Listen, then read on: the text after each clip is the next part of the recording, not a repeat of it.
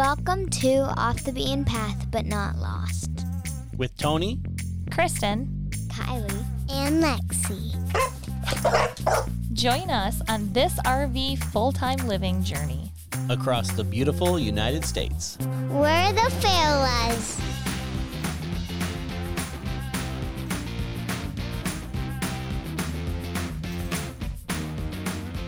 Welcome to episode 74. This episode will be continuing our Class A RV experience. This one's going to talk about maintenance and safety tips for beginners. You can get the show notes for this episode at thefaolas.com/74. You can follow us at The Faolas on all the platforms. You can sign up for our newsletter on our homepage of our website or by going to thefaolas.com/email. If you want to listen to the first episode of this series, it's thefaolas.com/71. In that episode, we talk about driving tips for RV beginners, for Class A RV beginners. Yep. Also, the kids are sitting this one out. It's a little boring for them, so they decided they would not be involved in this one. They haven't got to the maintaining stage yet. All right, to start off this episode about safety and maintenance tips, let's talk about what you need to know before using your RV. And this is basic stuff. So if you're like an experienced person, this might not be the podcast for you. If you're considering getting an RV, if you just got one or gonna switch it up, do what I did. When we got our RV, I pretty much went through the whole thing. I opened all the garages, all the doors, all the compartments. You know what I mean? Outside, I went through everything. Before putting anything in it. Yep. Inside, we went through everything just to see what we had. Try to figure out all the switches and all the plugs. I know there was a bunch in our RV. We're like, what even is this? So this is what happened. When you buy an RV from the dealership, like we bought ours new, we had a scheduled walkthrough, and we went through with an RV tech, and he went through the whole RV with us, and it was probably 30 minutes. You know what I mean? It was very quick, but we were so excited to drive it off the lot. We're like, yeah, okay, cool. Yep. Oh, that's cool. Yep. Next. Okay, cool. And then we get home and we're like, what did this button do? Well, there were some buttons that we still don't know. I don't think what they do, in the media cabinet or something, behind the TV. There's some switches and plugs and stuff that we've never used. Open the hood or the engine compartment, depending on what style front end you have. Like ours, kind of like a drop-down grill to get to some of the components under we call the hood. Like the windshield wiper fluid, the oil dipstick, all those things that you'll need to know down the road if you're going to maintain the thing yourself. Also, find your batteries. Your coach is going to have two different battery banks. It's going to have your chassis battery, which is used for starting and things like that. It's going to have your house batteries, which powers all your 12-volt stuff inside. Kind of charges them. Kind of. I think our battery, we had two, right? Two? Or were there three? And ours were, there was 4. Technically, there was 4. 3 under the steps? There was 4 under the steps and 1 under the hood. There was 4? Yep, there was 4 under there. And that's the thing. At first, I didn't even know where they were until probably a year after we had it, and decided I was going to check them and didn't know where they were. So had to look that up and find them under the entryway stairs. And they were not very good. Well, they're not really good from the factory, but so once you find them, you can check the levels, check the charge, all that good stuff. Another thing you can do, if you see some important information, take a picture with your phone, or even have an album, label an album on your phone, RV stuff or whatever. That's what I have. You can take pictures of the placard sticker that we have that has your gross vehicle weight, your gross combined weight, the tire size, the recommended tire pressure, which ours has, which you can adjust to your liking. But one thing that I use mine for, my album for, is when I'm doing oil changes on the engine. Ours has a V10 gas engine. That and the generator, there's stickers in each spot with the oil filter part number and the oil weight and all that stuff. Every single time I do that type of maintenance, I look back in my album and I find that stuff. There also might be a sheet somewhere in your RV that has colors. Yep. paint colors, the Exterior cabinet colors. Yep. Yeah, the exterior paint colors, and take a picture of that. Yep, ours was located in our closet. We didn't even realize it was there for a while. I don't even know when we found that, but do we know where it is now? Because it's in the closet. Oh, it's still there. It's just a sticker in there. Okay. But that's handy in case you get a scratch or something. There's all the different paint codes and that kind of thing. You can get touch-up paints and all kinds of stuff. We have a website. I had a website with touch-up paint for our colors. Maybe we can link that if I remember what it was. Mm-hmm. So those are just some things that you might want to know before you get started. We use RV Trip Wizard, which is part of the RV Life suite. Yep. And they have a bunch of different things. One of the things that they have is called RV Life Maintenance, which would also be really good for all of these things instead of just an album on your phone. In fact, we do have this, Tony, so feel free to use it. Yeah, I completely forgot about that. But it is handy if you, because some people like to do like a book log or something like that, paper log. Of all the repairs? Is that what you're talking about? Mm-hmm. Yep, of your maintenance and repairs and stuff. I pretty much just keep track of it in my steel trap of a mind, which means I just randomly do it 2 or 3 times throughout the year. And that RV Life Maintenance, I don't know if it's like a separate thing that you can buy or if it just comes with the program, but you can do like scheduled maintenance in there. Yep. You can have like a little calendar. You can track expenses, track key dates in a document, and track fuel economy right inside there. I think we should use that. I'm just not that kind of like computer organized person. So if you are like on your computer a lot and you like to keep track of records digitally like that, that's a really good option. But it ain't for me. Maybe we should try it just to see. All right, let's start with basic maintenance tips. All right. And we're going to start with RV stabilizers and leveling. Yep, our rig has almost all rigs out there. If you're talking Class A's, motor coaches, that kind of stuff, you're gonna have some form of electric or hydraulic leveling jacks and stabilizers. On your stabilizers or your leveling jacks, most of them are gonna have some sort of grease fitting. Like mine has little grease zerks, where you can add a little bit of grease to those every once in a while. And that helps keep the seals fresh and it cleans the jack. So greasing those it's gonna help them perform at their best. When they retract or when they extend, it's going to help them operate smoothly. Always inspect your jack pads when you have the chance. You don't want one that's bent or cracked or maybe missing somehow. Yeah, we've seen some people that had missing ones. We watched a guy lose one. In Washington, went through like a low dip and ripped one right off. Just recently, I don't remember where we were, maybe somewhere in Arizona, but there was a fairly new Class A, and one of their rear jacks was bent really bad. I could see it. I didn't see it happen, but I could see that it was bent. So that can happen from dragging on like some sort of I was going to say obstacle, like when you're rock crawling, but maybe for us. But we've gone like through a parking lot, and there was like a drop off in our front. As the front tires dropped off of that, it was bigger than I thought. The front jack pads kind of scraped on the cement. But it didn't ruin any of them. Didn't hurt anything, nope. So that's something to be aware of. If you have some sort of contact like that, be sure to inspect them as soon as you can. Another good thing to know is auto leveling versus manual leveling. We've come across so many different times where we pull into a spot and it's pretty level, and you hit auto, and then it just starts adjusting and stabilizing and leveling, but then it just keeps on going. It'll adjust the back a little bit more, which means the front needs a little bit more adjustment, and it just keeps on going until it's like way higher than I like it. I don't really like to get into the RV with our extra step if I don't have to. The RV tries to be more perfect than you. It ends up fighting itself is what happens. So a lot of times, if it's something very simple, or, both ends of it, if it's something that's a little bit more of a complex leveling situation, I put it on manual. And that was a valuable thing. And there's so many different leveling jack systems out there. We have a Lippert type system. You can do that easily with like a manual level. You can sit that, on your countertop or something, and then just kind of play around with, each jack to make it more level. Tony does it pretty darn good by sitting in the chair. I don't know how he does it because I'm like, we're sideways.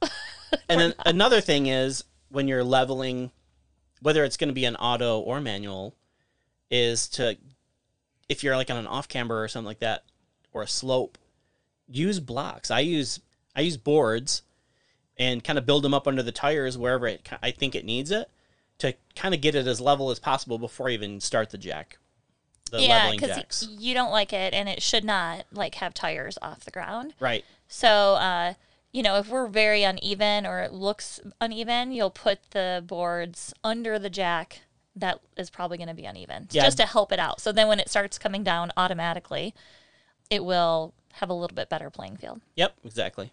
So that's one thing. Play around with the auto jacks, the manual settings, see what it does. Get yourself a little arsenal of boards. There's a lot of there's some jack pad options out there that help with the surface area of the jack pad or foot, but it doesn't give you really any extra height. So sometimes you need that extra height, maybe on one side or the other, or the front or the back. So that's just over the past few years, we've accumulated about a half a dozen good boards to put under tires or jacks. I remember when we were in North Shore, we were there for 5 months or something? 6, yeah. 6 months. This was right before we went actual full time. So we sold our house and everything and moved to Texas. This whole story is on our podcast. Definitely look for it for the information. But we were there for about 6 months, and it was a very uneven spot that we liked because it was in like the back of the park. So it was up against the woods. Yeah. It was a concrete pad, but it was not level. It was a very steep slope from the back to the front. So one of the guys gave you some big, huge, like patio blocks or something? They were like 12 by 12, almost like beams. Mm-hmm. But that was interesting because we had to have 4 of those. We had to put them under the jacks, lift the thing up, put them under the tires, and then re-level after the front end was 12 inches off of the ground with these big blocks. So it was pretty crazy. But we didn't move the RV. We only moved the RV a handful of maybe 2 or 3 times in that 6 months. Mm-hmm. But that helped it get level without trying to do too much with the jacks. Yep. Okay. All right, let's talk about how to check the electricity at the campground. So when you're plugging in at a campground, properly connecting the RV to electrical panel is important. One thing that you might want to do is have a multimeter. I'm not one to be able to teach you how to do that because I don't really know. I had to look it up on YouTube to check what kind of current that you want from each leg of power. So you can use a multimeter, just look that up on YouTube, and you can check basically where your prongs go into the outlet and see what kind of electricity you're having. If it's grounded properly, if it has a good enough voltage, high enough voltage. A lot of people do that every single time. I don't. We actually have a built-in surge guard, surge protector, and transfer switch. All that stuff is all incorporated into the RV. I have plugged into a couple places, and it told me inside that there was a open ground or something like that. So it wouldn't actually, the transfer switch wouldn't actually switch over to the shore power. Was that like our security system? It's like a built-in surge protector. Was telling us that? Yep. So knowing what voltage the pedestal is helpful if you don't have that type of surge protector or something. You can actually buy a surge protector that's like a standalone that you plug in and then plug your RV into. Those are very popular. You definitely need something. So if your RV doesn't already have one, which a lot of Class A's do, but if your RV doesn't already have one, I would definitely get that extra thing. Yep. And don't plug into something that's like super shady. Yeah, there's been a couple times we went to certain places and the plug is like loose or hanging out. I think maybe in Fort Lauderdale the plug was just dangling down onto the ground. Yes, yeah. And I called the maintenance and they came over and I don't know, zip tied it up or something. Yeah. And reassured me that it was fine. So also travel with adapters. We have an adapter that goes from our 50 amp plug to a 30 amp. And we also have an additional one that goes from a 30 amp to 15 amp, which would be like your standard outlet, which we've used so many times when we're like mooch docking with friends or family. And we just need that little bit of power. It's handy to have so that we can like plug into the garage wall outlet or something like that. Mm-hmm. And we have one for each, right? Or we have a couple different. Yep. Yeah, we have one for each scenario that might run into. And a lot of times, these parks, you only have a 30 amp hookup, so you have to use that adapter. They call it a dog bone adapter. You might have heard that before. And some campgrounds don't allow you to use them either. So Yep, we were at Lake Conroe, right? Lake Conroe. Yep, if you have a 50 amp rig, you must plug into a 50 amp pedestal. They charge you for it. And they charge you daily. Always turn off the breaker at the pedestal, right? Yep, that's one thing I do before I plug in is I make sure the breaker is turned off. You don't want to plug it in when it's hot. So you turn that thing off, plug it in, and then you can switch your breaker back on. And you should do the same thing before unplugging it? Yep, turn it off and then unplug. You'll have to show me how to do that. I'm pretty sure I've unplugged before without unplugging. I think you unplug everything without turning it off. Yes. All right, let's move into water hookups. So when you hook your hose up to a hose connection, they call that hooking up to city water or freshwater hookups. One important thing is having a drinking water safe hose. I have filled up our freshwater tank with a regular garden hose, and we've had a garden hose smell. Like, that's an unmistakable smell. It reminds me of, like, being an 80s kid, drinking out of the hose in the backyard. Brought back many memories when I was taking a shower and had, like, a garden hose smell to it. So drinking water safe hose, that's important if you're going to be using it for drinking water. Another thing, keep in mind, because if you're going from park to park, if you don't boondock a lot, campground water pressures can vary greatly. We've had water pressure so high that it created like little leaks in our RV. I had to fix stuff. We've had water pressure so strong that the bidet is a very interesting like a laser beam. Bidet. It actually, when we were in, I don't know, maybe Bradenton, Florida or something, we hooked up in there, and I just turned the water on, and the water pressure was so high that it actually created a leak in the bidet. If you remember that, I took it out, took it apart, and had to fix it. So pressure regulator, there's a lot of different pressure regulators. There's some that are just like a little brass fitting that you can screw on to your hose, at the faucet or the spigot, and that's a set pressure, like a 30 psi water pressure. And for us, we actually have one of those. Sometimes it can be too low pressure. Yeah, I think it's too low. There's adjustable pressure regulators. Some of them have like a little gauge where you can actually, if you have a screwdriver or Allen wrench, you can actually adjust the pressure to where you like it. You should also get a water filter. Yep. Some sort of water filter. You can buy the cheap ones like Camco or something like that, and you can get those at Walmart. They screw right onto the spigot between the water faucet and your hose and your RV. The only thing with those are just like those aren't really meant to be like for filtering for drinking water. Yeah, they're just like a particulate filter. So if there's any chunks of stuff, it doesn't get into your freshwater tank. So we actually have two. We have the one that came with the RV and it's on the outside. We changed the filter on that one. It's kind of like your basic. There's one in the water bay that is like it's an onboard filter system. Yeah. And so we use that for showers, washing our hands, all of that. And then we have our osmosis that we've talked to you many times about for drinking. Yep. So we have separate systems. Yep. Any water for cooking or drinking, we use that reverse osmosis water. All right, let's talk about sanitizing your RV freshwater system. So that's something that you can do yourself or you can have companies do. I know the company that cleaned out our wastewater tanks, they offer the freshwater tank sanitizing as well. They do kind of a lengthy process. There are many, many methods to do it yourself. If you can get on YouTube or Google it. Most of them use like some sort of chlorine or bleach to do it, and you have to flush your tank many times to get all that and flush through your whole system to get it all clean. You could do like a diluted bleach solution. Yep.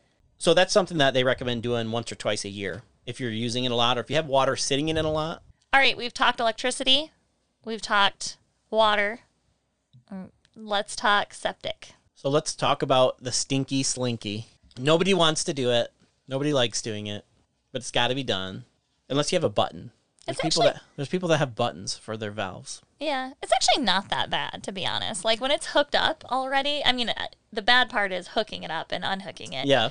Or like doing it, when we're driving between spots and you have to do it, like if we've been boondocking for a while. Yeah.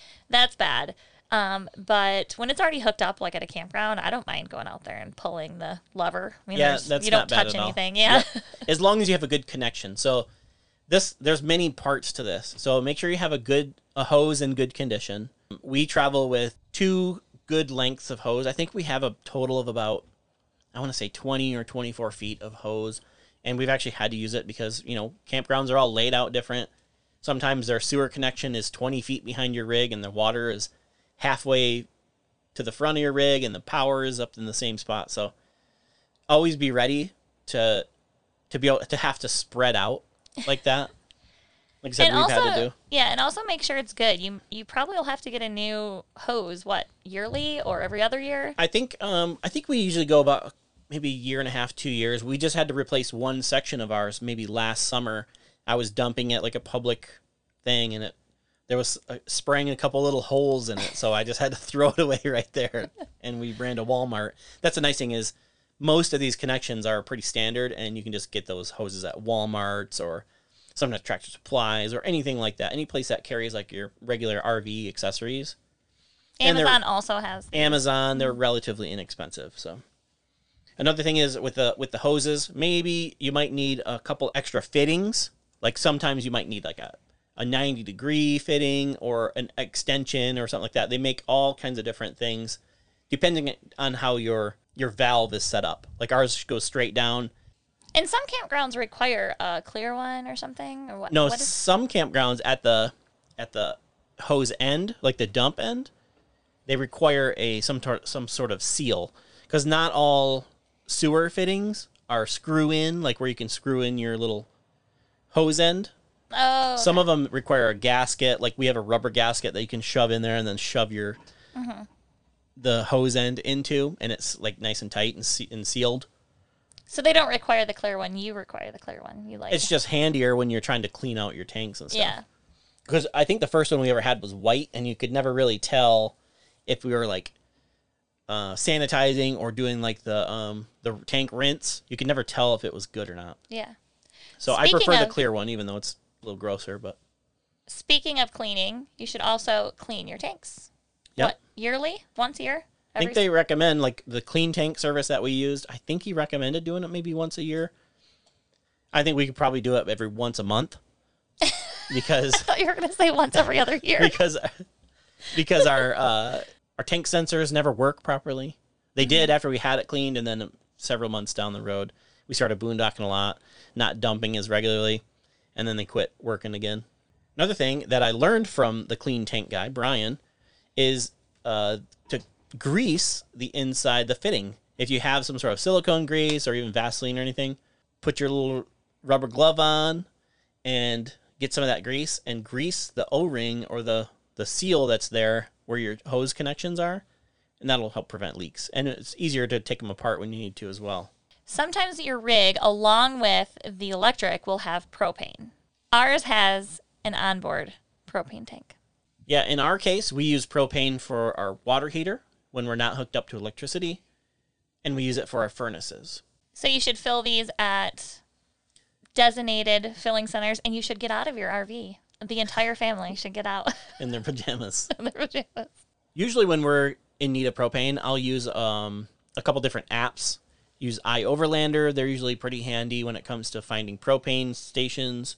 If you have smaller tanks, sometimes you can have them just exchanged, at the Blue Rhino things, usually more expensive, and you get less propane for that in the tank when they have them pre-filled.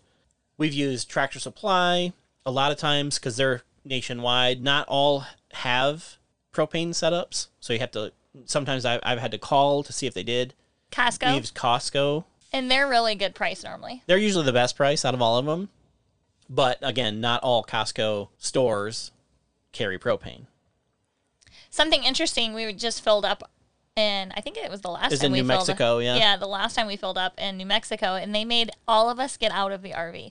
And we hadn't, taken showers or anything in, 3 or 4 days because we were boondocking, and we needed propane for... It was early in the morning. Everybody was in pajamas except for me. Yes. And he's like, everyone has to get out. I'm like, wait, what? I'm that's new, but supposedly it's some sort of rule in New Mexico or in... Carlsbad, who knows? It's probably a safe thing to do, to be honest. He didn't make us take our dogs out, though. Yeah. just the people.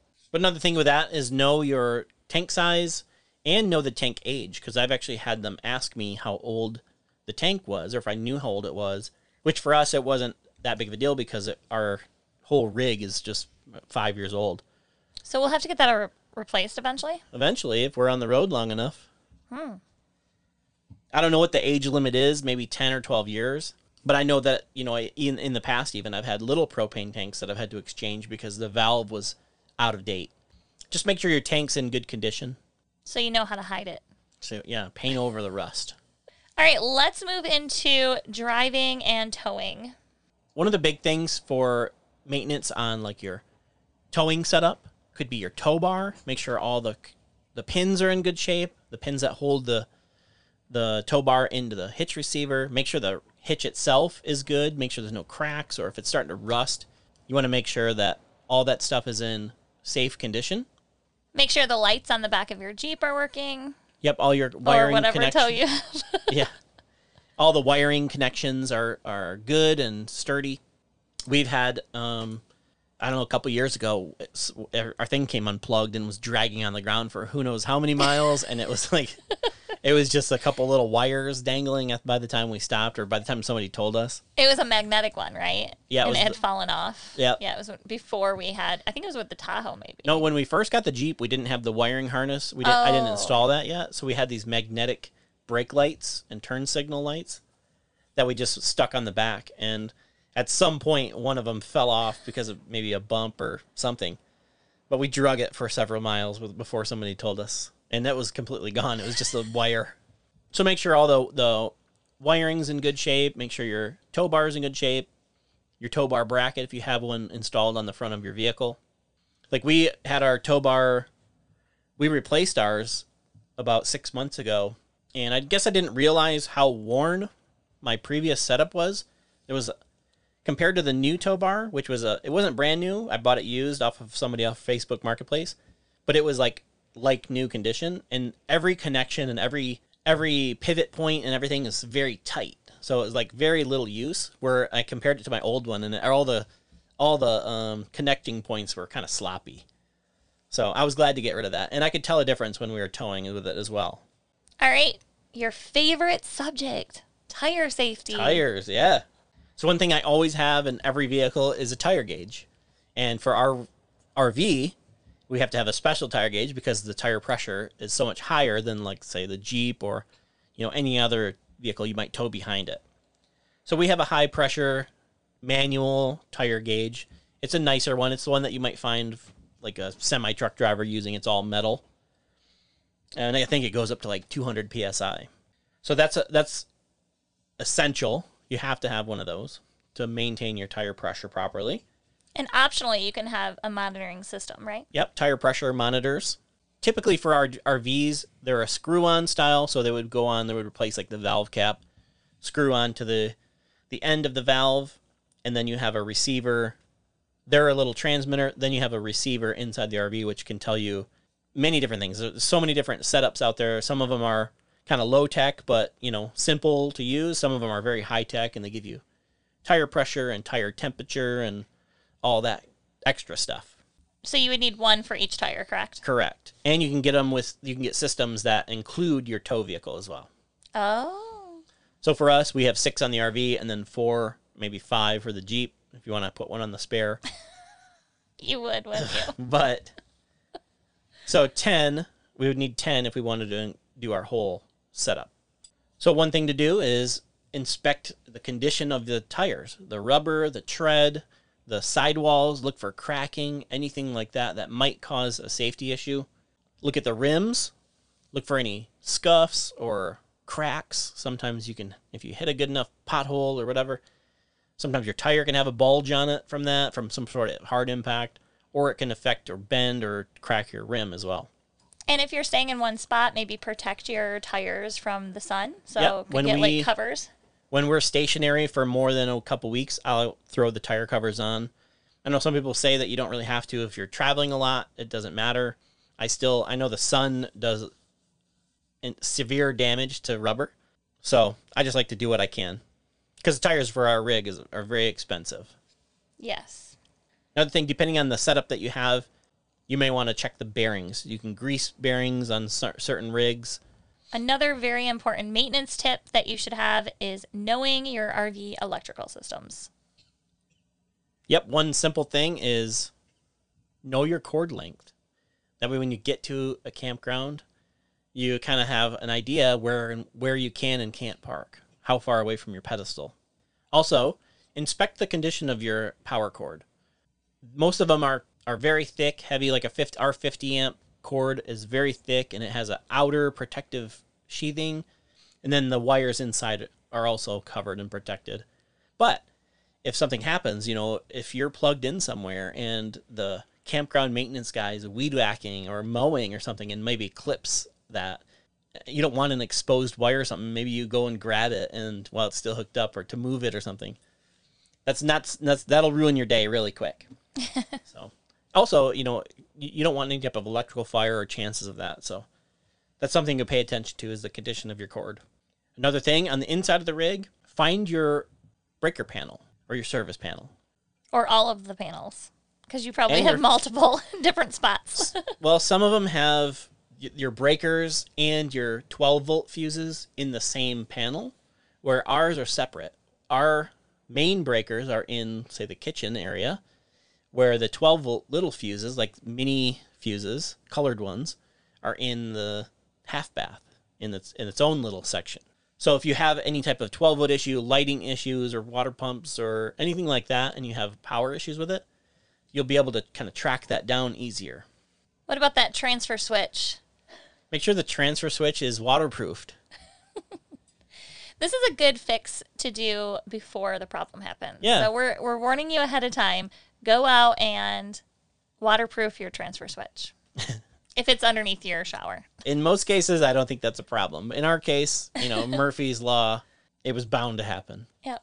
Just one good thing to know where it's at. And so what is a transfer switch? Really quick. The transfer switch it's like a little box with some relays in it that can switch from shore power to, say, onboard generator power if we're not hooked up to a campground power or plugged in somewhere. If we're running off our batteries and start our generator, it'll actually kick that on, and then that's where the power is going to come from. It's from our generator. So if that goes bad, it could be very bad. Yep. Yep. Yeah, we've woke up to that before. Also, get to know your generator. Know where it's at, what kind of parts you need for maintenance. I try to... Oil changes. When I do an oil change, I try to buy 2 filters, keep one on hand. The oil is very standard oil. I think we use 30 weight or something like that for us, but it can vary with temperature too. So there's a temperature range and different viscosities of oil that you can use for that. And ours says right on it, right on the cover. And the air filters, those are a special... Ours is a Cummins Onan generator, and it has a special air filter that we have to order. But most of these parts I get either on Amazon or at a local parts store. Like, I think I've got stuff at Napa and O'Reilly's and AutoZone. If they don't have it in stock, they can definitely get it. And I've never really had to wait more than like a day for any of those parts. Also, if you have solar, make sure you understand your solar and the inverters and all of the pieces that go along with that. That's why it was really good that I recommended that you set it up. 1, I wanted to save the money. Yeah. But 2, I knew that if you were setting it up, you would understand it the best. And so, like, if we needed, if something stopped working, you could kind of figure that out. Yep. And I'm glad that I did it. Not to mention, I like doing that stuff. It's just kind of stressful researching it, getting all the parts together, and then actually doing it. For me, it was tearing apart our whole RV electrical system to put in a new inverter. Because our rig did come with an inverter from the factory, but it only powered the fridge and maybe 2 outlets, and that was it. And then with our battery setup that came with it, it only lasted about 3 hours. And we did this in 85, 90-degree weather in Florida. Yeah. And it broke. Yeah. And we had some troubleshooting to do over the next couple days. So that was fun. So yeah, just get to know that stuff, know where it is, know what kind of equipment you have, and that'll be helpful if you ever do run into any snags. In our last episode, we talked about weight management, but I just wanted to briefly talk about it here too, just so it's all in the same spot for maintenance. Yeah, an important thing for vehicle handling and stuff is proper weight distribution, having the weight balanced from the front to the rear and the side to the side. And when you get weighed, like at a CAT scale, it'll tell you that, right? It'll tell you what side is heavier or whatever. Yep, we've rolled through CAT scales, and it pretty much told us that all of our sides were heavy. That's when we decided it was time to purge, time to get a new vehicle. And then we just decided never to weigh ourselves again. One way to avoid being overweight is to never weigh your vehicle. Roof maintenance, that's a big one. Next, a very important one, if you don't want to get rained on, roof maintenance. Yep. Especially if you If you're a full-time traveler, more than likely you're spending your winters down south in hot and sunny climates. And that's probably the worst thing. If you have like a rubber roof, the sun will annihilate that stuff over just for sitting, just over a couple years. And if you're an RVer, then more than likely you're always in the sun, because that's the best thing about this life. Yeah.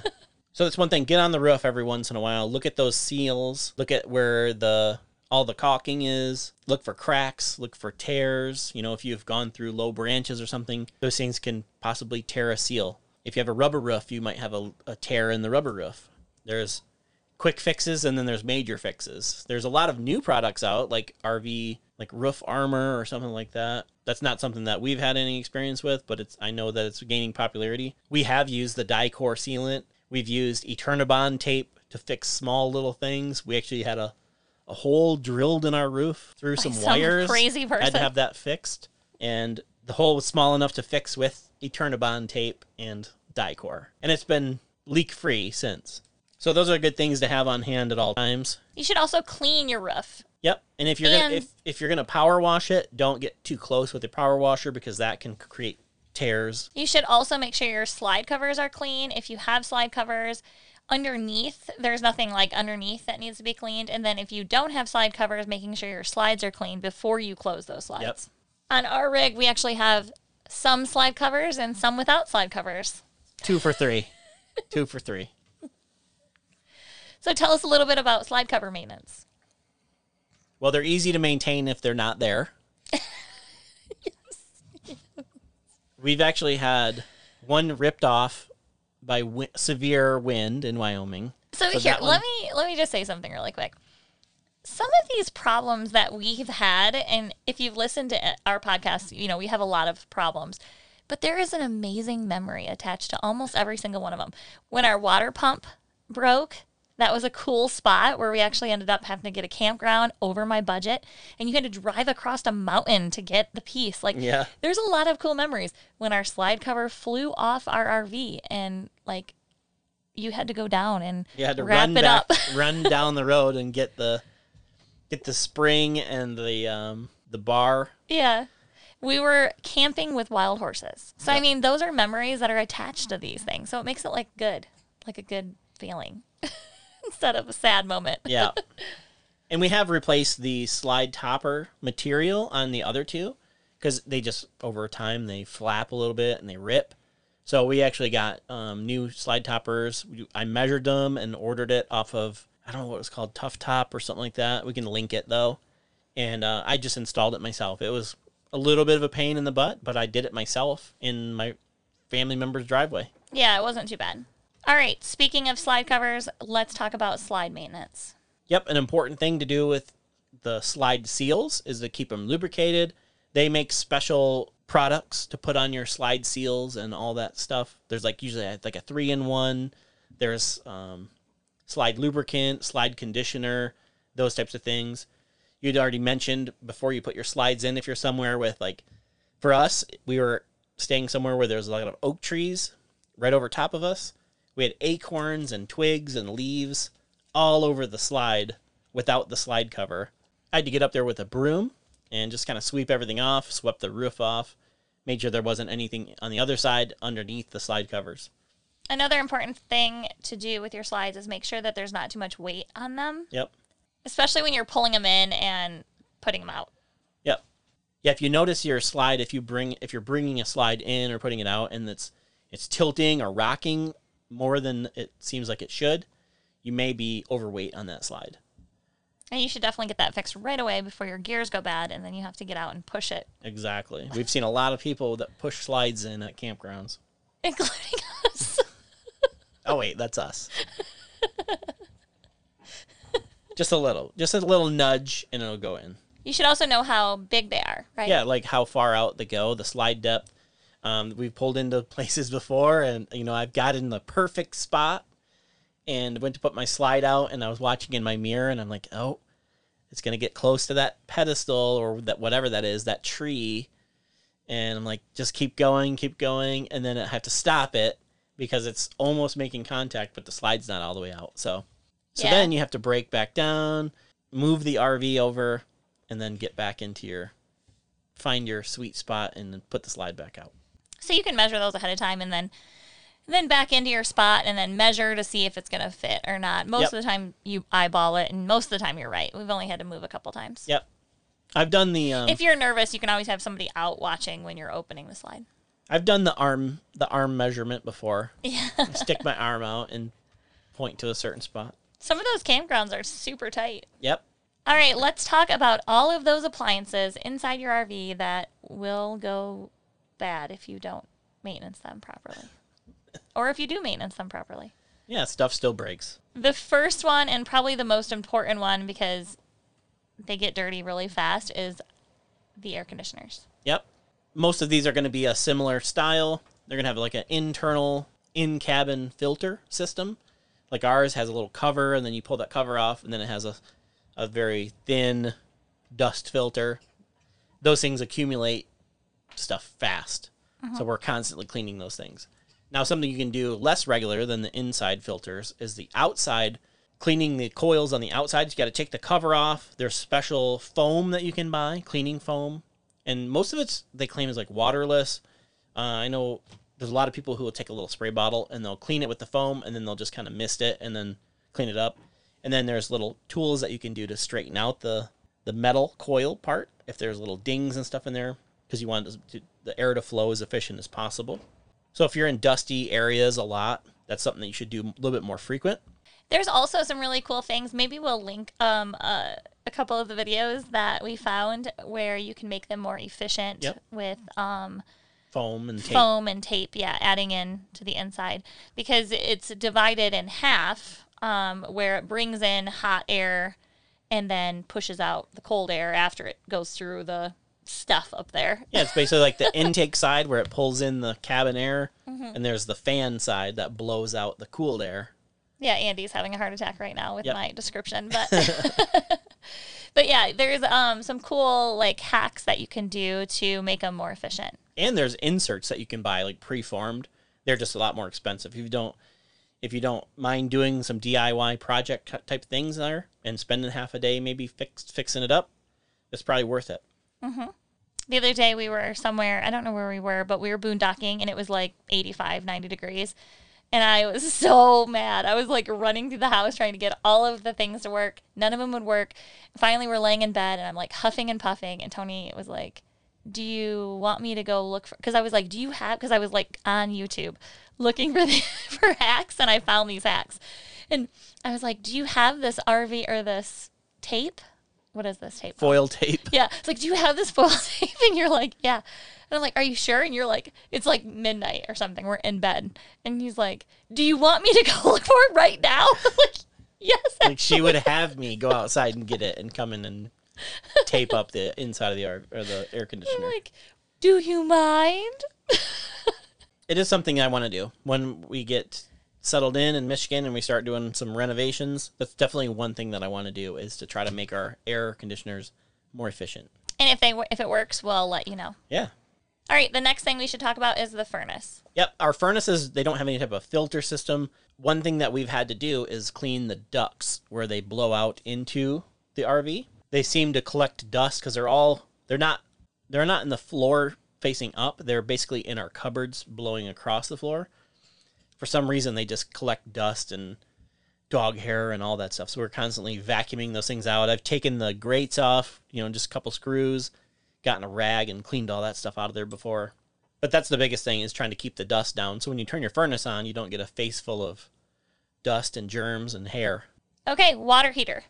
There are some water heaters out there that have an anode rod that you can change. It's kind of like a house water heater where you can undo the screw and pull out that long rod that's covered in like minerals and stuff over time.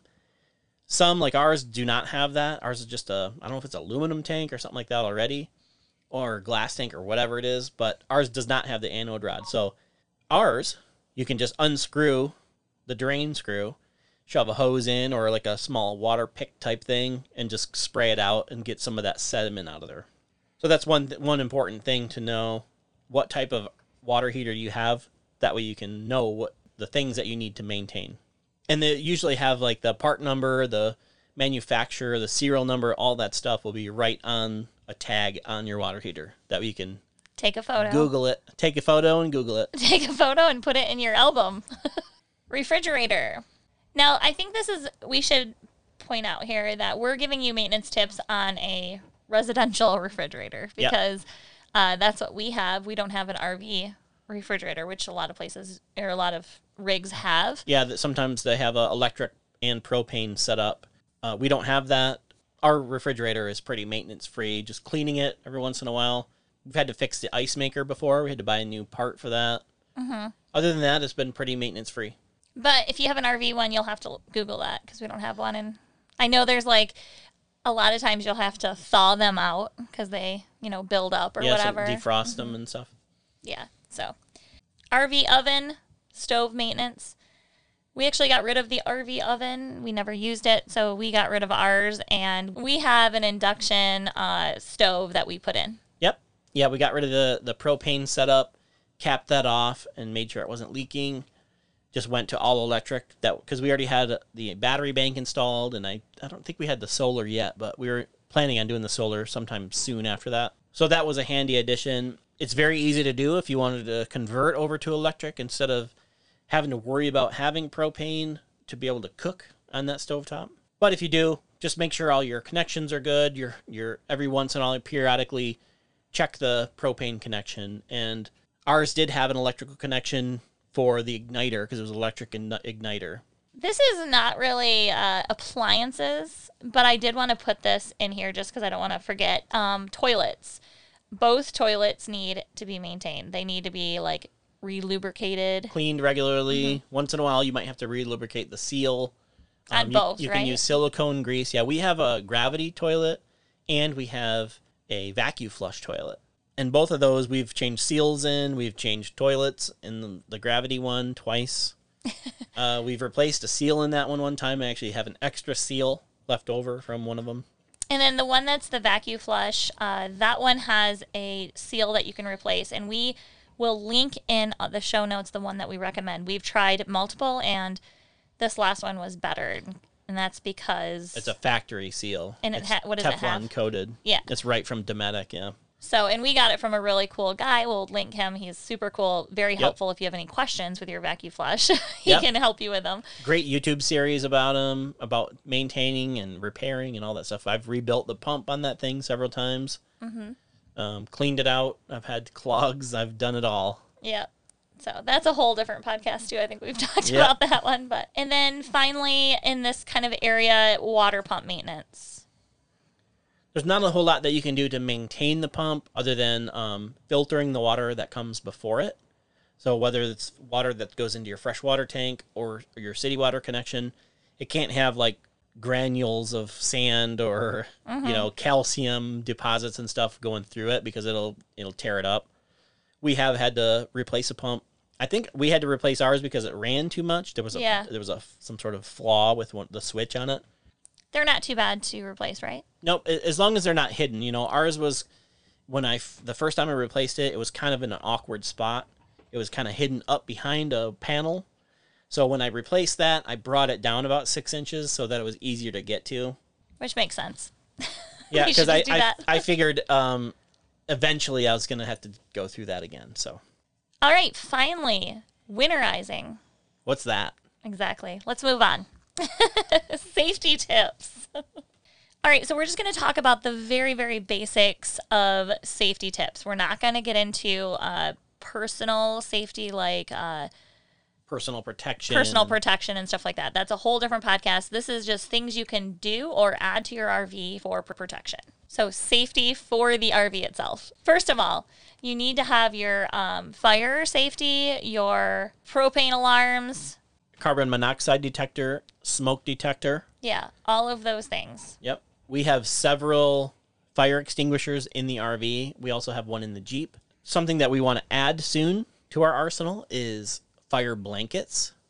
Lexi does. Lexi learned about fire blankets in one of her school things, and now she insists that we get one. So I think we even have them added in the Amazon cart or the wish list or something. So, but we watched videos on them, and they look really cool. And they're smaller than a fire extinguisher, so they're handy to put in more convenient spots. And you still should have multiple different fire extinguishers. Yep. We have them like in the front of the RV, in the back of the RV. We have them in the Jeep. We have one outside because what happens if something happens outside? So definitely have multiple locations for those. And then make sure all of your alarms that I just mentioned have the correct stuff in it. Like the batteries or whatever this one had. What did this one need? This one, well, some of them age out too. Like our carbon monoxide detector in our bedroom that was factory installed. It had like I want to say a 5-year limit. So it beeped a bunch and it turned itself off and never turned back on.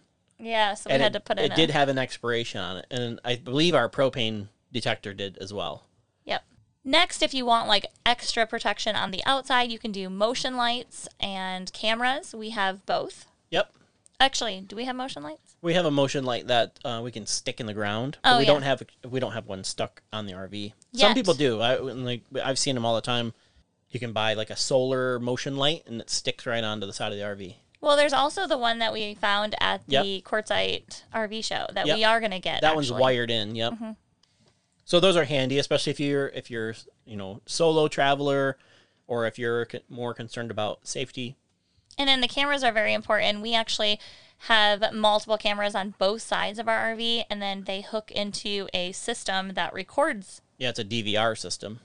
And it is not Wi-Fi or anything like that. So it always works. It doesn't matter if we have coverage or service or anything. It's not like a Ring system or something like that. It's a different system that actually hooks into a DVR and records for us. And we've actually caught people stealing bikes on those things. And we can share with police. So we've also caught some like hilarious moments outside of our RV. Yep. But those are very inexpensive. I'll try to find the one that we have on Amazon and link it. You can get them wireless. They do need a plug, like a power source, but they're wireless. So they don't have cords running back to the system. Yep. But we have 2 in the front and some in the back. 2 in the back. Mm-hmm. And then finally, one other thing we recommend is having those water check things. You can put them in different bays. Yeah, like moisture sensors. Yeah, moisture sensors that will let you know if you have a leak. You can put them under your sink. I mean, you should probably put those in your house as well. Yep. So if you don't have an RV, they're helpful for... Especially in an RV, because water damage can happen very easily in an RV compared to like a house. Yeah, we should have had one on our transfer switch. Yep. But those are pretty inexpensive. You can get them with the systems, like the Ring system has one. I think Wise has one as well. Yep. Well, cool. I think that's going to wrap up some of our basic maintenance and safety tips. Some of the stuff that we go through all the time, things that we check all the time. So by investing time and effort into understanding the RV systems, you'll be better equipped to handle any issues that might come up. So regular inspections, proper care of the essential components, attention to detail, that can ensure your RV remains reliable and safe for as long as you're on the road. All right, that's a wrap for this episode. Next week, I think we're bringing you Carlsbad. All right, again, if you need any of the show notes in this episode, we'll try to link some of the YouTube videos that we mentioned as well. It's going to be thefailas.com/74.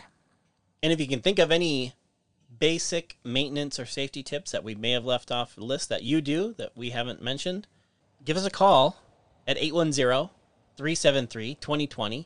You can leave a message, ask a question, leave a tip, tell us we're doing awesome, tell us we suck, whatever. Yeah, or you can let us know a tip that we didn't add in here, and we can add it to the next one. Yep. All right, see you next week. Bye. Bye. Sign up for our new newsletter. New newsletter. All right, to start off... You can still hear her panting. I can't hear her. Okay, good. Let me get all my yawns out. Have a drink of water or something. Gosh, babe, it's 9:00. In that episode, you're going to put that on while I'm talking? No. I think you're going to have to shut that window. It's not me breathing in this microphone, so when you listen to it, be like, gosh, Kristen, you were breathing in the microphone. Wasn't me breathing. Another thing that our rig has is, Oh, that says RV fire safety. I thought it said RV tire safety, so I put a bunch of tire stuff there. Why does he have that? All right. Well, that'll do it. Sophie's. This is like I'm very awkward on the phone trying to let people go too. Yeah. All right. We'll talk to you Okay. later. All right. Hey, love you. Bye. All right. Bye bye.